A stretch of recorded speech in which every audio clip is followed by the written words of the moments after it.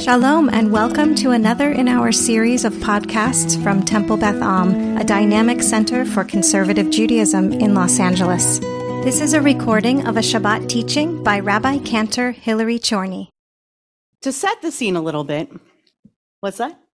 There's an echo? You sure? I think it's just, okay, we're good. So to set the scene a little bit, there is the main character that we moved very quickly from patriarch to patriarch or from generation to generation. So there is a very quick transition to the third level of patriarch. We start at Avraham and Sarah, or rather Avram and Sarai. We move quickly to the next generation who's the next generation? Yitzchak and his brother. Who's Yitzchak's brother? Who's Yitzchak's brother? Yishmael, thank you. Yitzchak has a brother, his name's Yishmael. They have issues, to say the least, right? And Yitzchak's got some troubles. Also, Yitzchak has a troubled relationship with his father for all sorts of complicated reasons. And who's Yitzchak's partner, who we learned all sorts of things about today? Yitzchak is partnered with, his wife is Rebecca, Rivka. Very good. And Rivka has a very interesting relationship with God. If you're in the learning with Shir Chadash and Beitenu today, then you learn with our rabbinic intern, Yael, all about our that particular relationship that Rivka had with God. Perhaps it was a very direct, prophetical relationship even. I had a wonderful conversation with Norm Green at the end, in which he hypothesize something that I love, which is that perhaps God made a decision after having sent a shlichim messengers to Sarah, that God said messengers don't work very well. That didn't work out the way that I wanted it to work. Now I'm going to go directly to Rivka. And what I love about that is I'm saving this now for my Seder table. So nobody, you can steal it for your own Seder table. But so then by the time that we get around to the Seder story, God says, I'm just going myself. At that point, I'm done sending messengers. So there is quite the direct kind of prophetical, direct conversation that's going on at that point. Now, what's so interesting is that we are so intertwined in the vertical relationships. And I don't mean quite literally that God is in the heavens, but rather in the philosophical vertical relationship between the human, please, while we're learning, the vertical relationship between God and the human beings, right? So while the vertical relationship is so deeply talked about and so deeply thought about, we're talking about God calling upon Avraham to go forth from Avraham's native land, right? To go forward and to leave his native land. And we're talking about God calling upon Avraham to sacrifice his son. And we're talking about Rivka speaking with Avraham, speaking with God about these two nations who turn out to be rivaling in her womb. We then turn in the story of Jacob and his two wives and his two most prominent pilagshot, these two women who have relationships that are ostensibly childbearing relationships with him, and they become really important horizontal relationships. So we delve into what these human relationships are, and that's what I want to focus on today, which is this deeply human moment that takes place between Jacob and his beloved Rachel, Yaakov and his beloved Rachel.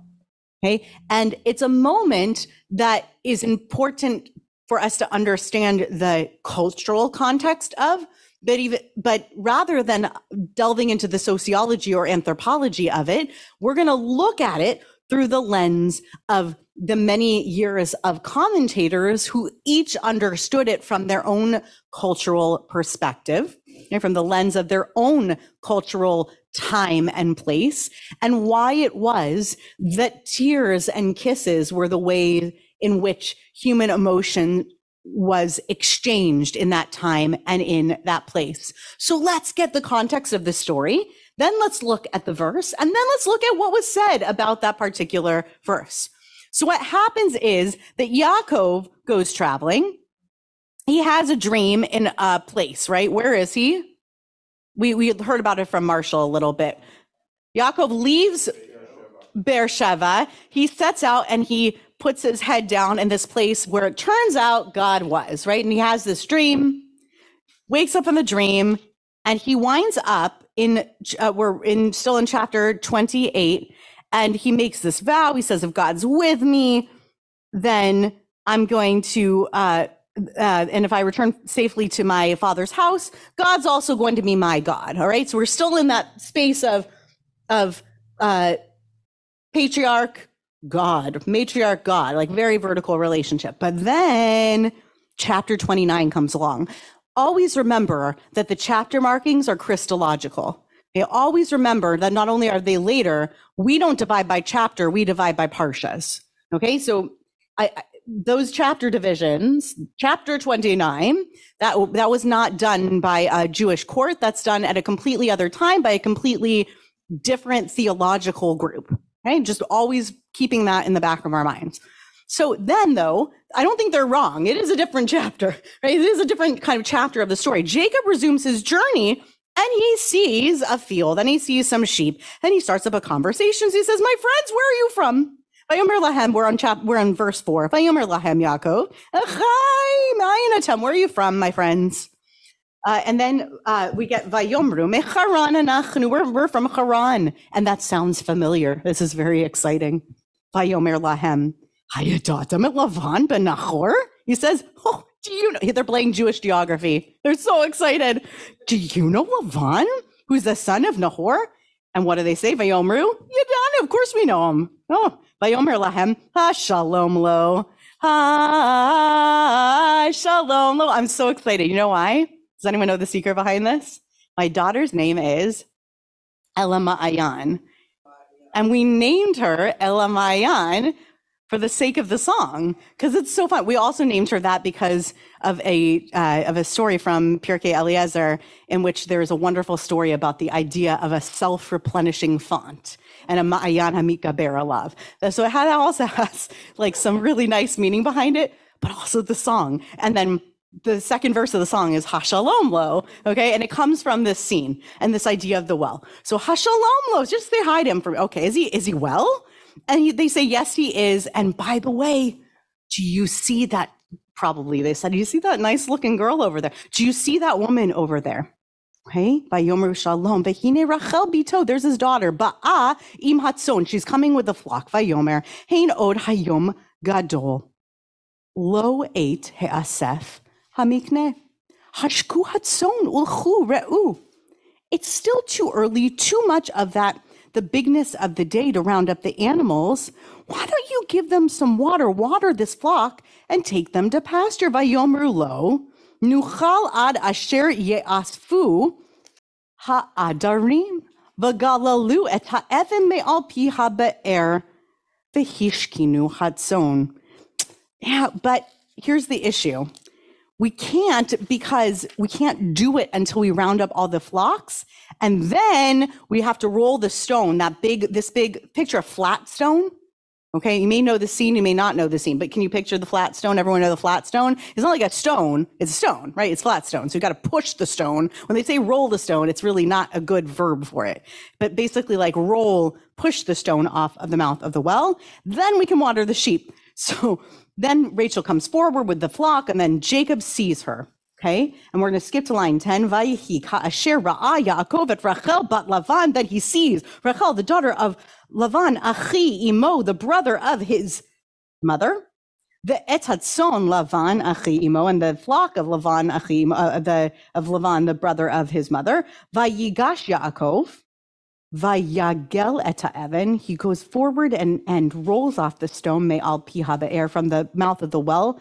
Vayashk et hatzon Lavan achi imo, and he goes and he waters the flock of his uncle Lavan. Vayishak Yaakov l'Rachel vayisa et kolo vayevk. Then Jacob kisses Rachel, and he lifts up, vayisa et kolo, he lifts up his voice, and he wails, vayevk. So a couple of things, one that we are not going to get into. What two verbs here are remarkably similar in those last two verses? What? Vayashk and Vayishak and Vayashk. Exactly. So the watering verb and he kissed, like from Neshek, are extremely similar verbs. And that is so worth delving into. And maybe next year on this Parsha, that is exactly what I'll get into. And I find those two, it is most certainly not unintentional, right? That's really interesting. Also, what phrase, which we are not going to get into, what phrase gets repeated again and again and again in this passage? Lavan achi imo. Lavan, the brother of his mother, right? His uncle Lavan gets repeated again and again. When he goes to water the flock, it's the flock of Lavan, his mother. It's not Rachel's flock. It's not the flock that Rachel is caring for. It's Lavan achi imo. It's the flock of Lavan achi imo. And so what could that possibly be doing there? Worth going into the idea of like the provenance of that flock, the legacy of his family. There's probably something really important to go into there. We're not going to do that this week. Instead, we are going to talk about the human emotion that emerges in that moment. So let's look at the commentary, okay? We're going to look first at Rashi. Rashi, our 11th, 12th century school of commentary from France and areas thereabouts, says Vayefk. Rashi is hung up on the notion of Vayefk and the word of Vayefk and the crying here. Also, Rashi knows something that we know if we've read the Torah before, which is that Vayefk is a verb that we see a lot from here on out in the Torah, specifically in Bereshit. Can someone name at least one other place where this comes up? In Bereshit, can you picture a moment when you hear Vayefk? Because it sticks out orally since there's that final chaf with the dagesh in it. Jacob weeps when he thinks that Joseph's dead. And then let's just stay on that vector for a second. When else does he weep? Or when else did they weep? Right. Yeah, it's at their reunion, if I'm not mistaken.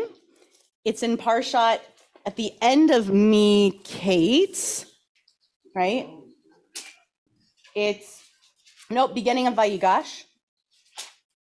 Right. So page 279, Genesis 45, verse 23. He doesn't quite cry when he hears that Joseph is alive, but then he goes down and, I can find it. Moment of crying. Someone's going to find it and you're going to tell me when you find it. And there's a wonderful moment of weeping. You'll find it. You'll find the weeping and then you'll wave at me when you find it. Okay. But yes, there's another moment of weeping. There's another moment of weeping as well. It comes from earlier. Oh, Tybal found it. Yes, Tybal. I didn't find it and I'm not sure that I remember. Maybe I'm just hoping. But when he realized his brother Esau isn't going to hurt him, does he weep then? Yes, that was what I was going to say as well. So when he reunites with Esau, that's what I was about to say. Very, very good. So he's standing across the river. His family's by his side. You remember? So he has stolen the birthright from Esau. There are no spoilers because we read Toldot this morning. So he's stolen the birthright from his brother Esau. And now he's got to reunite with his brother, right?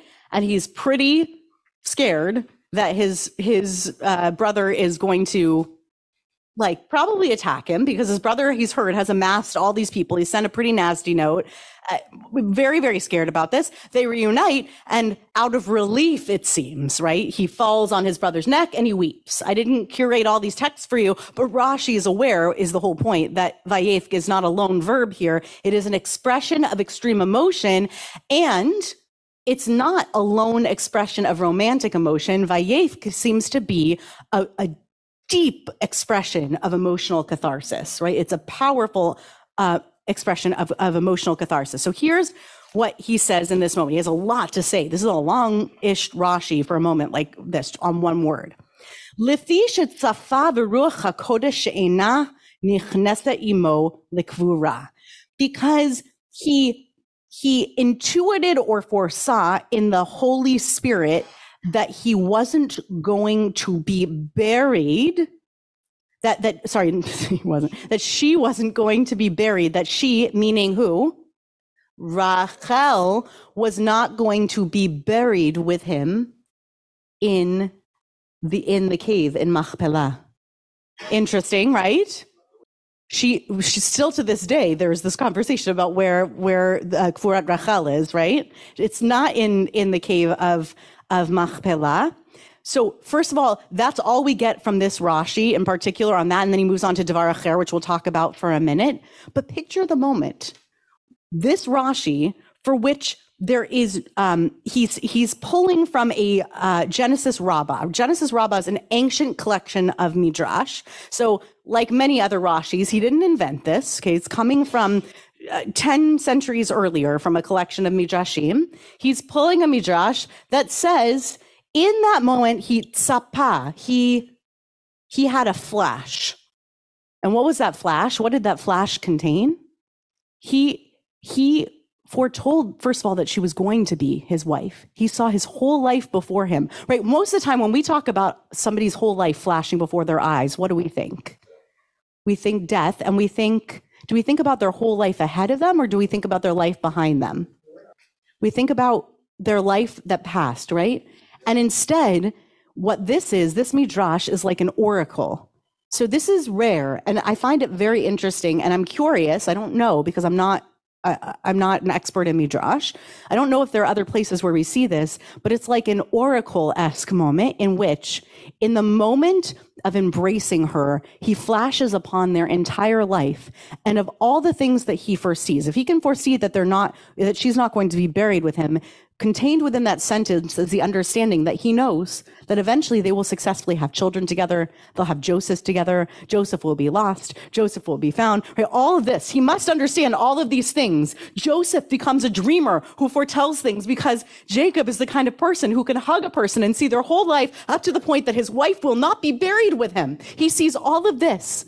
But the thing that sticks with him in that moment that causes him to weep is, has anyone seen Hamilton? Do you know about the gasp at the end? There is a gasp. Hamilton's wife, Eliza, at the very, very end, there's a gasp, and it's an unexplained gasp. And that's exactly what I thought about at that moment, right? It's a completely unexplained gasp in the notes. She gasps at the last moment, and the curtain falls. And the question is, because there's this moment where they're all together, like, what is she gasping about? And Lin-Manuel Miranda has been asked about it, the actress who did not win. She's the one who was nominated but didn't win the Tony. I wept. I may or may not have been watching it second night of Shavuot on a timer. Neither here nor there. This is now recorded on YouTube. But she was stunning in it. And it's all Midrash, right? It's all Midrash on this idea. But this is what I was thinking about, to flash forward to a whole life. And this is the thing that you gasp at, that I won't be buried by her side. I could stop the shiur there, and that's the thing that that it just shivers down my spine to know that you're not going to be buried.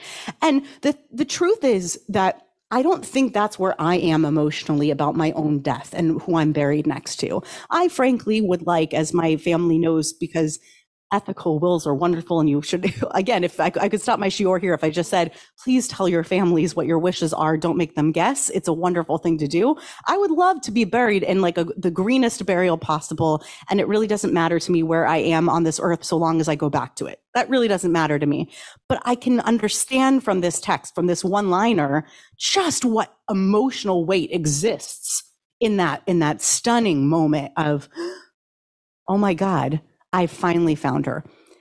I'm going to pause there on this one, not read the Devar Acher, so we can learn the other Midrashim. And if we have time, we'll read the other part of that Rashi. But I want to get to Sforno, who is 3 centuries later. It's 15th century Italy. Okay. Vayisa et kolo vayef. So he gives us a little bit more, although we don't ever really know if the hook that we're given is exactly the hook that they consider. But the same part of the text. Sforno has a completely different take, but I find it so sweet.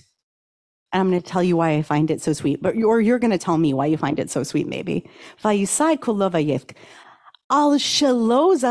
way, I'll pause here for a second, just say, some of you may notice, I teach some version of this series of texts every single year on this parsha, because I love this line. I just add to it or take away. I change. This is a slightly different because I'm not going to just cheat and teach the exact same text, but I love it so much. Okay, so I teach some version of this every time I come across this parsha and I get to teach. So sorry, not sorry. ויצעק קולו ויבך, על שלא זכה לשאת אותו בנעוריו, והיו לו לעת כזאת בני נעורים. Had it only have been that they had gotten married, he's bereft, that they hadn't met earlier, because had they met when they were younger, they would already have children. He's sad for all the years he's missed. Well, yeah. Oh, no, he doesn't even know. Well, maybe according to the other midrash, he knows that he has to wait. Wait. Joel says, well, wait until he finds he has to wait another 7 years, right? Has anyone here, I mean, I won't do a poll, but, anyone here who knows someone who's gotten married for a second time? I'll tell the story because it was told live here last a week ago, Wednesday night. Steve Stein, who's the outgoing executive vice president, really the executive director, professional for the last 25 years of the Cantors Assembly. He lost his wife to disease about, I think at this point, maybe about 5 years ago. And he reunited with a childhood best friend of 50 years. And she had also lost her husband, and they are now together, he and Franny. And it's just stunning to see them together. And there's a piece of this emotion in their relationship where, not that they regret any of the life that they lived with each of their respective partners, but had they been together, they would have had children of their youth. The love that they have together is that kind of a love. And there is a regret that lives with people who find each other so late in life.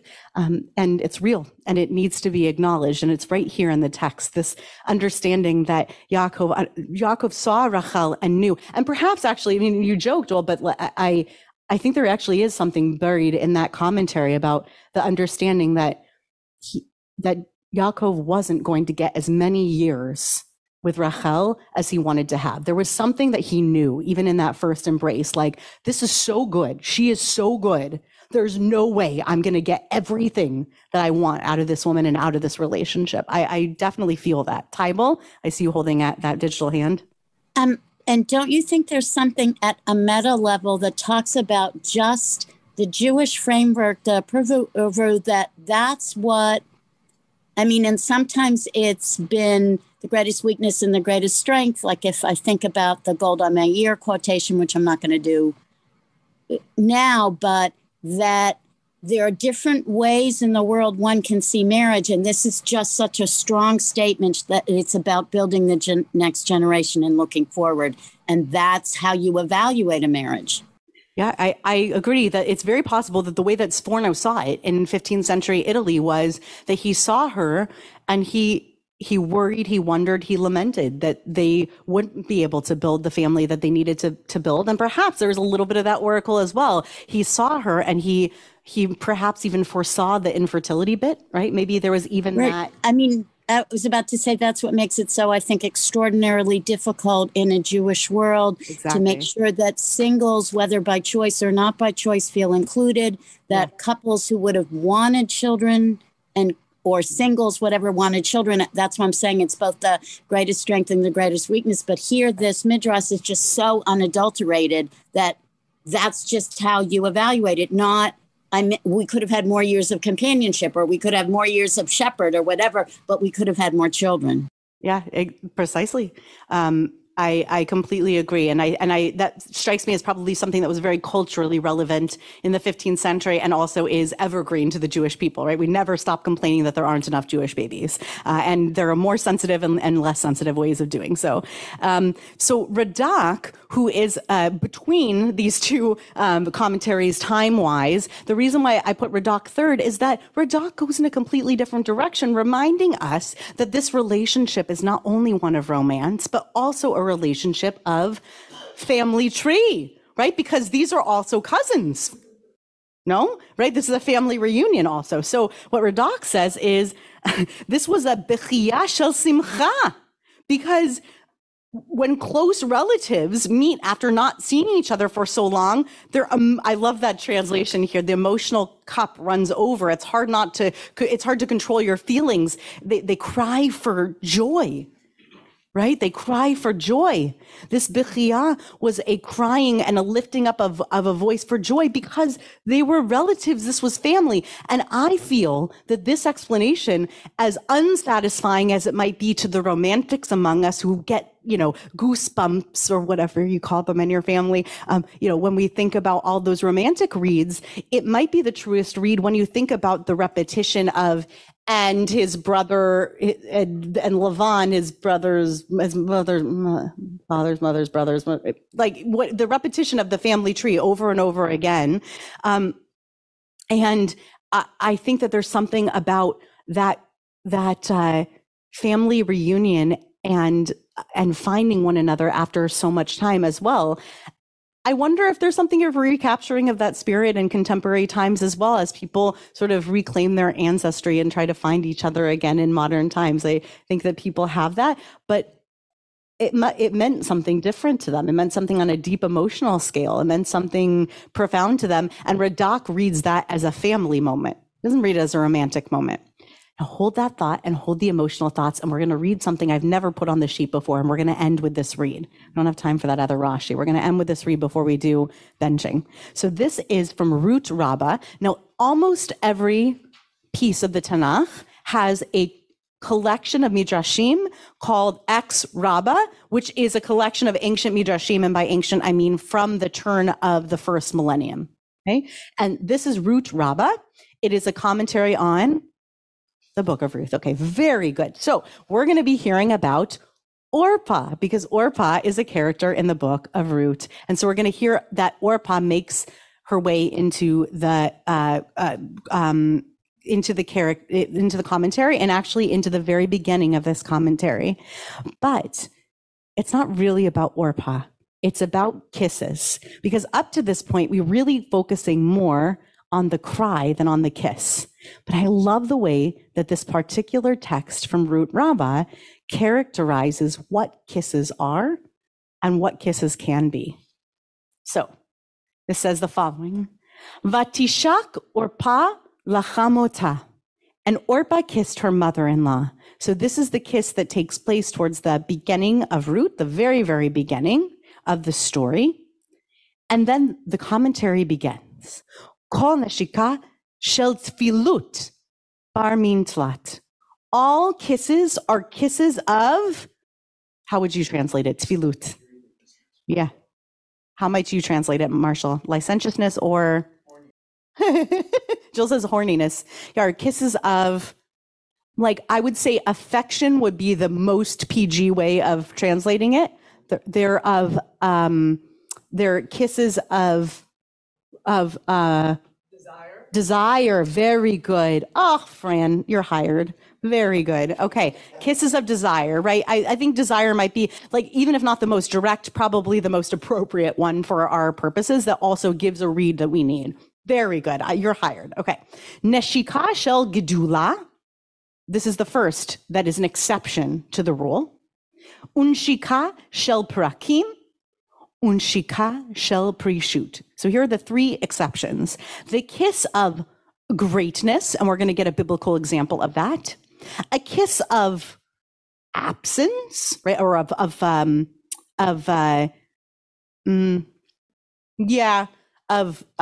distance, I was going to say, but longing or distance. Yeah. Good. You're also hired for that. And then a kiss of parting. Okay. I think parting is a good translation. Shel gedula. Why do I even put the translations on if I disagree with them? Because it's fun to disagree. I like arguing with myself. That's very fun. Okay. Or with the people on the page. So I almost always win, Alan. Thank you for saying that you hope I win. So dichtiv, so we're going to get examples of each of these things. So dichtiv, v'yikach Shmuel et pach hashemen v'yitzok al rosho v'yishakehu. So this is the example of a kiss of greatness. This is from Shmuel, who took a flask of oil and poured it on his head and kissed him. So this is the kiss of anointment that takes place in Shmuel. The kiss of anointment. So you can kiss as part of anointment. First of all, this is a case where a kiss is taking place between two characters of male gender, and it is taking place in a ceremony of anointment, right? Of meshichut, basically. And that is considered not one of tfilut, right? So kisses can be kisses of greatness, right? Oh, I bestow upon you this honor.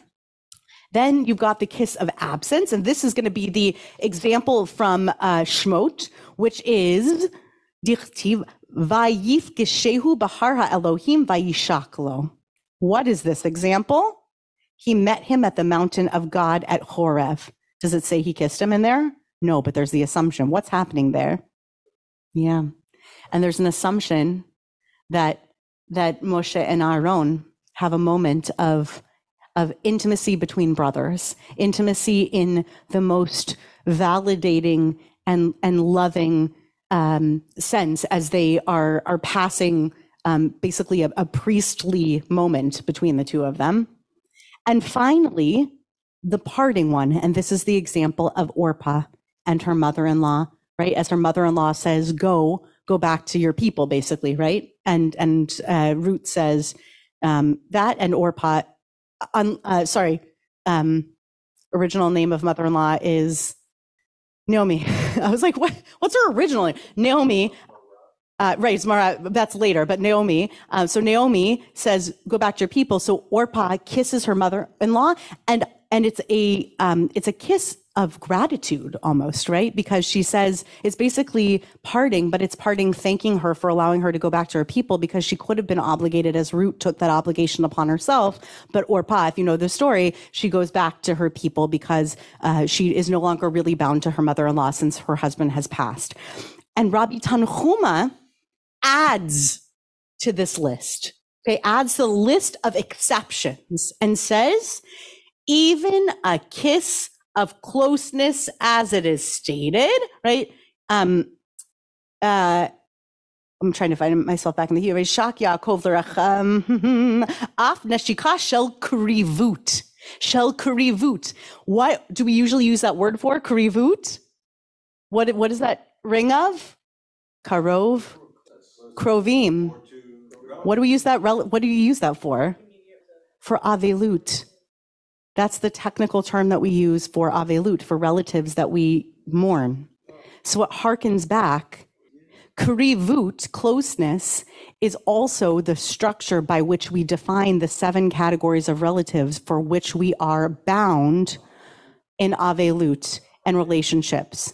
And I see this commentary of Rabbi Tanhuma as hearkening back to that Rashi and that Midrash Rabbah, in which there is that moment where he's met Rachel, and that kiss is a kiss of krivut. It's both a kiss of closeness and also an immediate kiss of understanding the obligation to, he understands that he is double obligated in krivut in a kind of odd way that we wouldn't understand in 2022, but he is double obligated. He is both relative and he is also becoming partner.